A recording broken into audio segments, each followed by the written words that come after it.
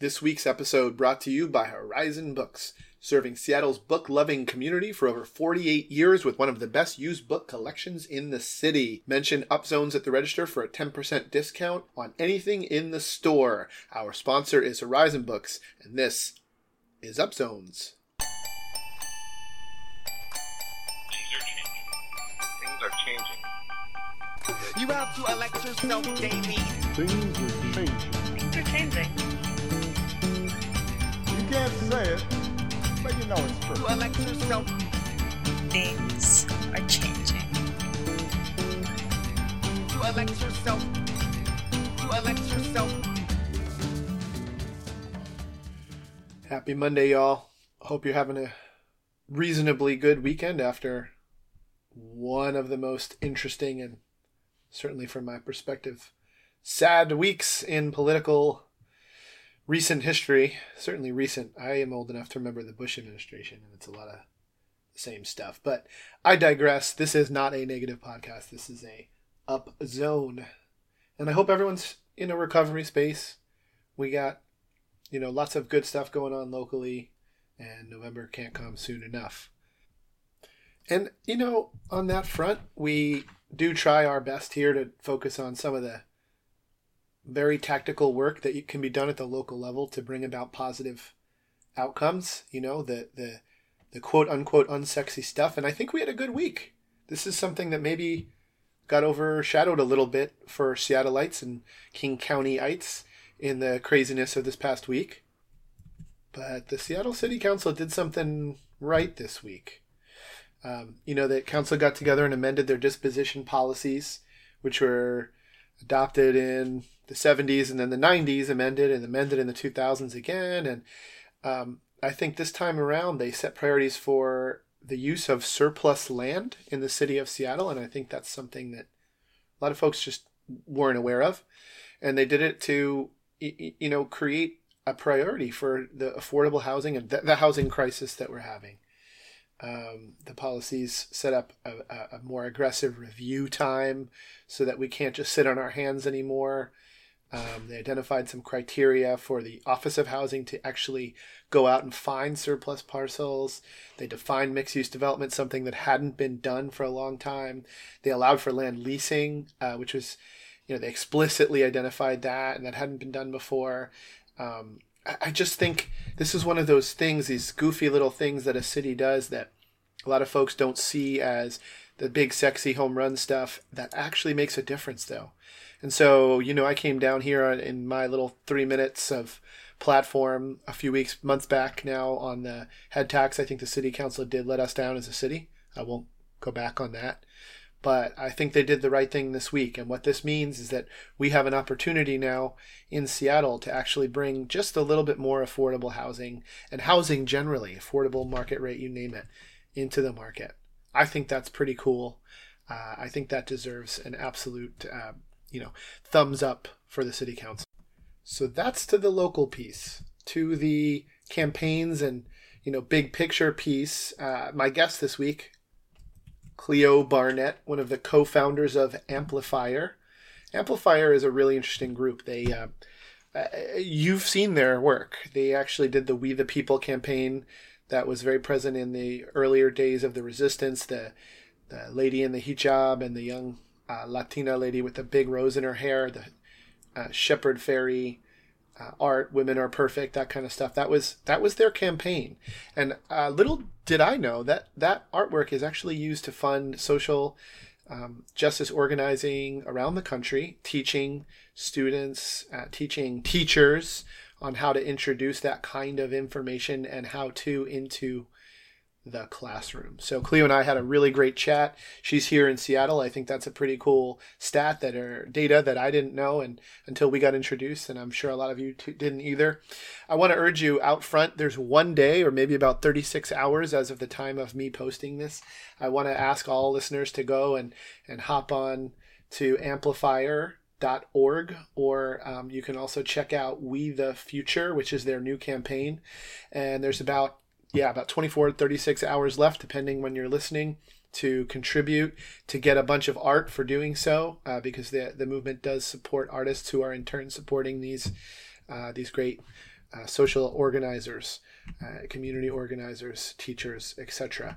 So again, this is Cleo Barnett, and before we even hop in, I am going to urge everyone to participate and contribute if you can.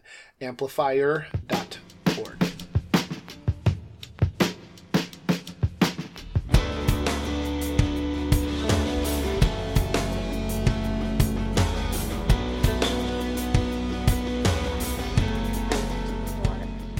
Brooklyn, right? Yeah. Yeah, I lived in Brooklyn for a while too. Cool. Yeah, and then I got scouted to help bring Amplifier to life. Yeah. And then What tell me about New Zealand? I mean, just I don't have that frame for I mean, what's it like to grow? So you would have been a very little kid, right, when you first? Yeah, but then I moved back when I was 17. Okay, and I lived there for about 7 years, and I just turned 30, so like a couple of days ago. Congratulations. Thank you. I just got married. Oh, congratulations! Big news for all of us. Yeah, cool. What is it like? It's a socialist country. Yeah. It has Pregnant prime minister or Yeah, she had. Yeah, or just had a baby now. She just had her That's so baby. rad. Yeah, she's amazing. Yeah, and it's really interesting with her because she's like looking at like 30 years out, not just they're 3-year terms in New Zealand. So it's like some prime ministers are just so like thinking so short term. And she's can you be like, reelected there? Yeah, you can be reelected a number of times. Oh, okay. Yeah, so she's great, but just like a lot more focused on nature, I guess, and a lot more moderate. Like I feel like the biggest difference that I noticed moving from Seattle to there was like while people were still, you know, like smoking weed and drinking and doing drugs, it was just a lot more moderate, and people were a lot more just moderate in general, and like a lot more connected to nature and just like, you know, like good food, like good company, good wine, like go out into nature, go to the beach. It's just it was the best thing I could have ever done. Less conspicuous consumption there. Yeah, just more moderate. Yeah. And that's not across the board. That could have definitely just been my friend group that I got Sure. into there. Sure. But You see the dog coming to say hi. yeah, you're so sweet. Yeah, Hi. Kanye. Everyone knows. My listeners know Kanye because he gets into the garbage and. Oh, you're so sweet. Well, I I'm glad love cuddles with Kanye. Yeah, he's a good dude. Aww. So then you Yeah, moved so back. that really like shaped, I mean, that's when I got into, I like deepened my practice with politics and art when I was in New Zealand, and that's really like shaped how I operate. Well, tell me about Amplifier. What's going on there? Lots of stuff. Okay. Do you want to do it? Are we going? Oh, we're going. We're Oh. recording. We're going. Oh, cool. I didn't Yeah. know that. No. Okay. Yeah. Yeah. So Amplifier is a nonprofit organization, and we build nonpartisan campaigns to amplify the voices of social movements. So we operate under the formula of building campaigns through human-centered design. And by campaigns, I really mean media experiments. So we're never really working with politicians. Like we do always stick to nonpartisan forms of communication. Hey, you want me to rub you more, Kanye? Yeah, so we build media experiments to amplify the voices of social movements. We came about because we saw all of these really powerful, incredible social movements across the United States. And when we looked at their websites or when we looked at their campaigns, the one thing that we saw that was really missing was beautiful visuals that could amplify their messages in a really simplistic form and then get out into public space, Right. get out into popular culture. We the and Future shift- is what I was shift thinking, is the culture. movement I was thinking of. Yeah, so we just launched We the Future. Yeah, that's it. It's going for 11 more days, and We the Future is really the follow-up campaign and the evolution of We the People. So for the We the People campaign, we knew that the whole world would be watching on the day that 45 got elected. And so we gathered folks all across the country, and we hosted what we called language labs. And we asked groups of people, what do you want to say when the whole world is watching? And through those conversations and through that dialogue with communities that were most directly targeted by Trump's campaign, we came up with the language, we the people are greater than fear. We the people will protect each other, and we the people will defend dignity. And these are the posters, you see them all over. yeah, There's like a lady in a hijab, right? Yeah. And, Yeah. that's like iconic now in Seattle. yeah. So the campaign was really iconic and historic, and it was a really great example of how we build campaigns. So, the language was developed in community. The photographers that we commissioned to take those photographs come from the communities most directly impacted. Those are real life people behind the images who come from those communities. But then we also look at distribution models. So that's something that makes Amplifier unique, and it's very specific to our organization, is not only are we building graphics and visuals and communication, but we're thinking, how can we get these images out into the world? And so we knew that we wanted to get this artwork into the hands of millions of people. We knew we wanted it to be free or very easily accessible for people. So alongside putting it on our website as free high-resolution downloads, we launched a Kickstarter campaign with the goal of raising enough money to buy full-page ads in the Washington Post. So that way anyone walking down the street could spend $3 and they'd have their artwork. And so with the support of, it was pretty neat. And that came from an obstacle.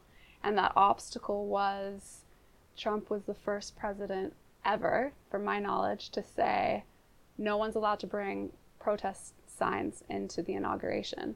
So we're like, well, we're literally designing artwork for the inauguration. What are we going to do? And so we came up with the solution of these newspapers.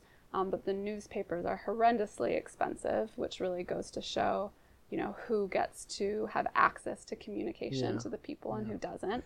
We talk about that on the show too. It's not, a lot of that is not, it's not as though the newspapers necessarily want to be expensive.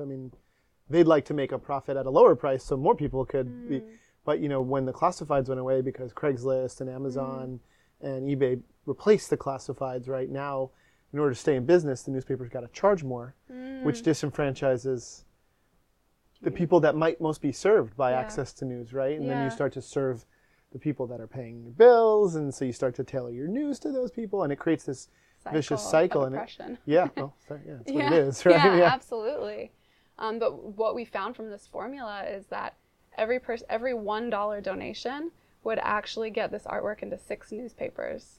Six sheets. Wow. Yeah. So $1 would pay for 6 artworks, basically. Yeah. But of course, the barrier to entry was high. It was, at the time, around $90,000 for a 1-page ad for one day, which was crazy to us. And so we launched a Kickstarter campaign because we wanted it to be people powered, and we ended up breaking Kickstarter history with the most backers from an arts Kickstarter. So we had 28,000 backers over the course of 8 days, and we raised $1.3 million. Wow. Which blew our minds and was really... Did they contact you? Does Kickstarter go, hey, do you get a phone call or? From the start, they worked with us. Okay. So they were sort of partners. It wasn't just a... Yeah, they really believed in our work, and they were really excited to support us. So they coached us along with how to have a successful Kickstarter.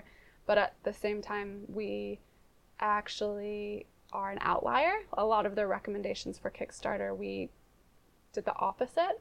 And really it's a reflection of that moment in history. We wanted to create artwork. What would be an example of just curious? One example is you should have a Kickstarter open for as long as possible. 8 days is such a short amount of time. But that short amount of time, I feel, added to an urgency around the whole around the whole campaign. So our goal is to create messages that would unite people across party lines and would connect people based on shared values that people on the right and the left could rally around. And we wanted to shift the national narrative, so we wanted to redirect people away from fear and hate and division, especially mainstream media, and we wanted to redirect that towards what connected us as people. And we were successful in doing that, which was amazing. And it was a campaign for and by all of us. And then now this is the V2, if you will. Well, so the success of the campaign is what has funded and supported us to launch our education program. So after We the People, we had all these teachers printing out our artwork and putting it in their classrooms. and also asking us for resources about how to talk about social justice within a nonpartisan classroom environment. And so it was just a natural evolution for us to move from the streets to the classrooms. And so that's what we're doing right now with We the Future. Over the course of the last year, we've hosted a similar style of gathering to gather nominations of who these youth leaders should be. And that really took a long time.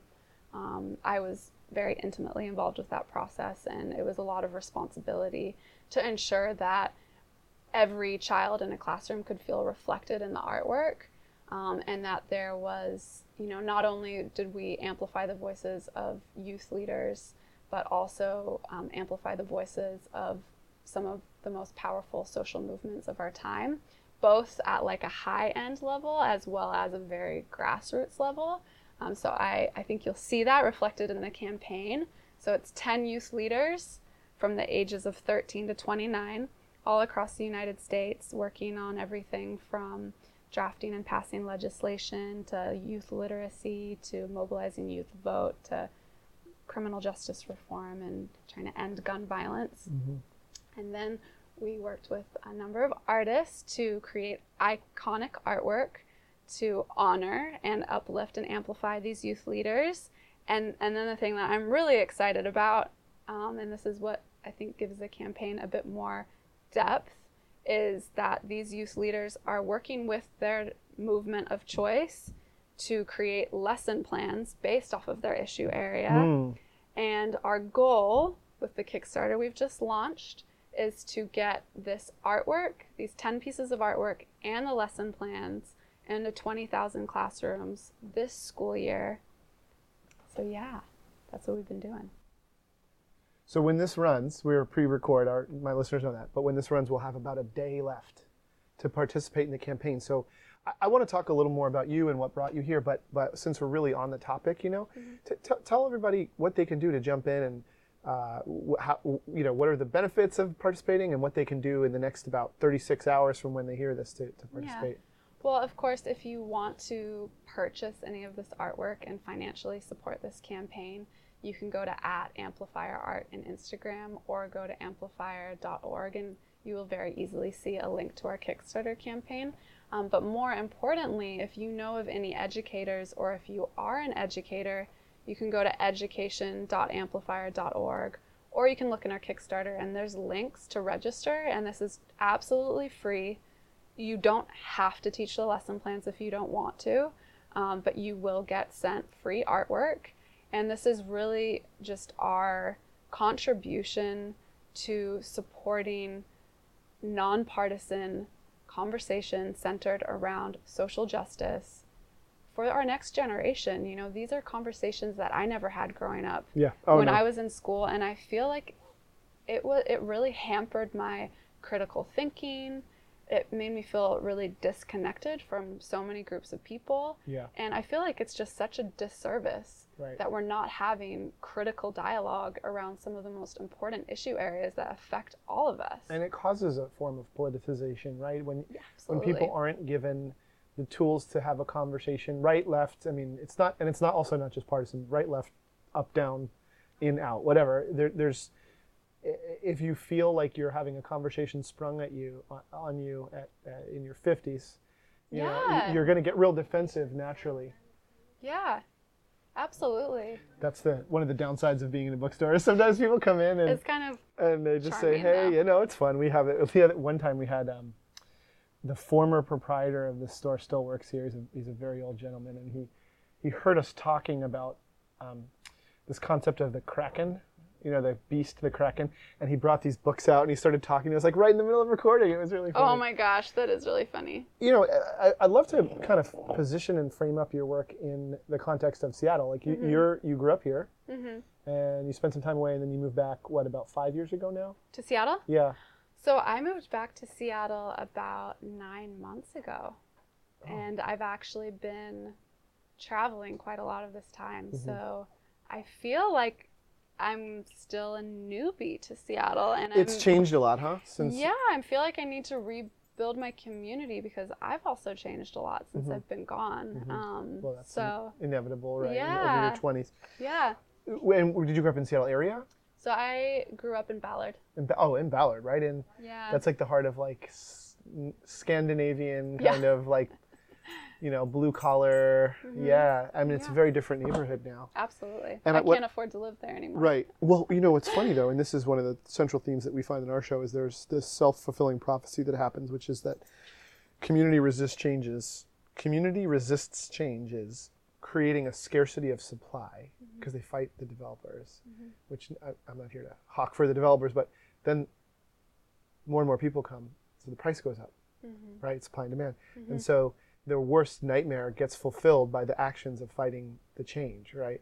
So you get in this weird catch-22 of like, if only we'd like manage the change, right, instead of fought it. And I one of the things I like about what you're doing, it's not about zoning or housing or at all, but I see in what you're doing an attempt to kind of manage these changes and like get people who are doing good work and take what they're doing instead of just creating an antagonistic vibe and message. Yeah, we definitely are working to unite versus divide, which is challenging because, of course, these are times where right and wrong seem very clear. So how do you have conversations with people that you fundamentally disagree with? Yeah, about a moral tenet of your, your values. Yeah. Because we are talking about basic human rights and very basic values, but this process has completely changed me forever, and I feel like every day I'm becoming more equipped to have healthy conversations with people that I don't necessarily agree with. Oh man, maybe you should teach a class. Here, we'll use I don't know if I'm there yet, but well, it's funny, you were speaking of class, and you're talking about this kind of playbook that your movement leaders are building, right? It almost, in a way, it makes me think of like a Saul Alinsky Rules for Radicals kind of thing, but very 21st century, kind of very like devolved and like crowdsourced, and like not just this guy who did it and wrote a book about it, but like these 10 folks of all ages who are doing it and contributing to a more of a choir than a solo kind of thing. But it is that kind of like modern playbook for how to kind of get a movement going and how to advance it. Well, it's really exciting because, everything that we do, we give ourselves the freedom to make mistakes by really framing everything as an experiment. And so every campaign that we do, we make mistakes and we learn from that and we apply that to our next campaign. And so by this stage, we're still a very new organization, but we've been quite prolific in the last 3 years. We put a lot into what we're doing. Yeah. And we also have long careers before we've even reached this point. And iconic. Beyond prolific, the work that everyone knows those posters. But not everyone knows us, and that's very intentional. I am a white woman, and I really do see my role in this time as being a back-end supporter to frontline movement leaders. And some days that means, putting my body on the line, and sometimes it means, how can we use this platform we've created to amplify your work. You'll really never see any of our team amplified on our platforms. It's really, we've built this platform to uplift and amplify the work of movement leaders who have been doing this far longer than we have. We're not the experts here at all. We're good at a very specific part, and that is to reach millions of people. And so the responsibility really lies in who do we pass the microphone over to. Yeah, you see it even on the amplifier.org. It's very much, your 10 organizers for the We the Future are featured on the site, and your 4 photographers or artists, I should say, who have generated the iconic pictures. It's very focused on them, and you've got I just think it's an interesting, when you think about visuals, which, funny, some of the guests recently, coincidentally, has been this flow of like, I had an architect who said cities should be designed to the picture and not to the policy, right? Like he was saying kind of what do you want people to be doing, right? Like design it that way. Don't just say like it should be like this many square feet and right. And I see that in what you guys are doing. Like there is a classroom, right? That is the first image that people see, not anything else. But then the posters of these movement leaders kind of line the classroom. It's really great. I love it. Thank you. Well, we definitely do see this artwork as a compass pointing towards the future we want to live in. And, you know, sometimes that compass is pointing towards values like it was during, you know, the time that Trump was elected and the Women's March and the Are We the People campaign. And now it's really about how can we amplify youth leaders who are literally living the change that we want to see in the world. And one of the things that we say in the campaign is the future is already here. So we just want to uplift the people who are already doing this incredible work. Like they are our leaders. Right now, we're struggling to find leadership that we can really get behind. And we're hoping that in this campaign, you know, at least one of these pathways might resonate with you. And for the students in the classrooms, you know, whether or not they agree or don't agree with what the stance of any of these youth leaders, it's really about nurturing a culture of critical thinking to be able to really make their own opinion. Because I feel like the educational system that I was brought up in was one of propaganda, and it's really promoting one side. You know, we're still learning, you know, Christopher Columbus founded America and Thanksgiving. His name wasn't Christopher. Yeah. There's propaganda for you right there. Yeah. It was you, because you said it. You said Cristobal. Yeah. Yeah, that was his name. But we anglicized his name, and then we teach him that he discovered America. Yeah. And then, you know, Thanksgiving was this just beautiful, delicious feast where we all got together and everything was positive. And it's just, you know, that to me is very intentional. Yeah, it's worrisome. So, what's the end state? Well, like when I think of, so build on that comment, right? Where does Amplifier go? When would you go, okay, I'll do something else. Like I'll do the next thing because I kind of took this as far as like I want this to. What's the vision in classrooms, but also for the organization? For the organization right now, it's really looking at how can we really nurture all of the values that we want to see out in the world within our own organization while maintaining sustainability.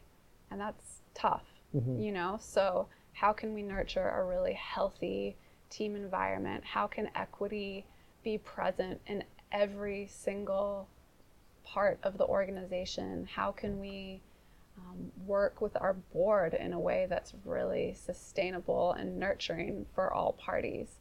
How can we not burn out doing this work? Where's our limit? You know? So it's all of those questions. Running a nonprofit organization is really not easy. Everyone says it's not easy. Oh yeah, I've done it too. I know. I have not done it. None of us come from a nonprofit space.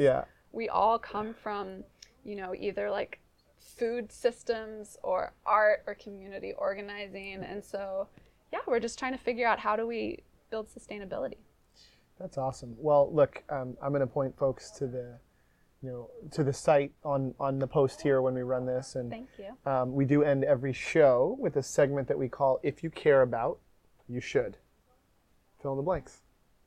If you care about our youth gaining access to art and nonpartisan conversations about social justice, then can you please share this resource, this free resource, with 5 educators you know?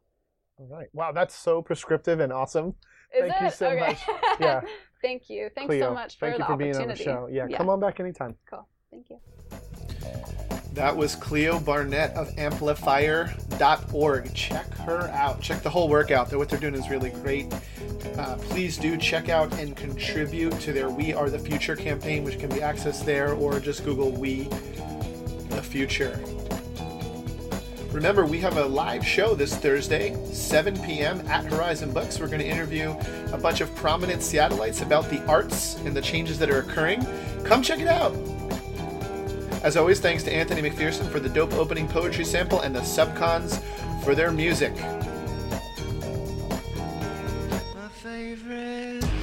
I'm your host, Ian Martinez. This has been a Cascadia Underground production, and we'll see you next week.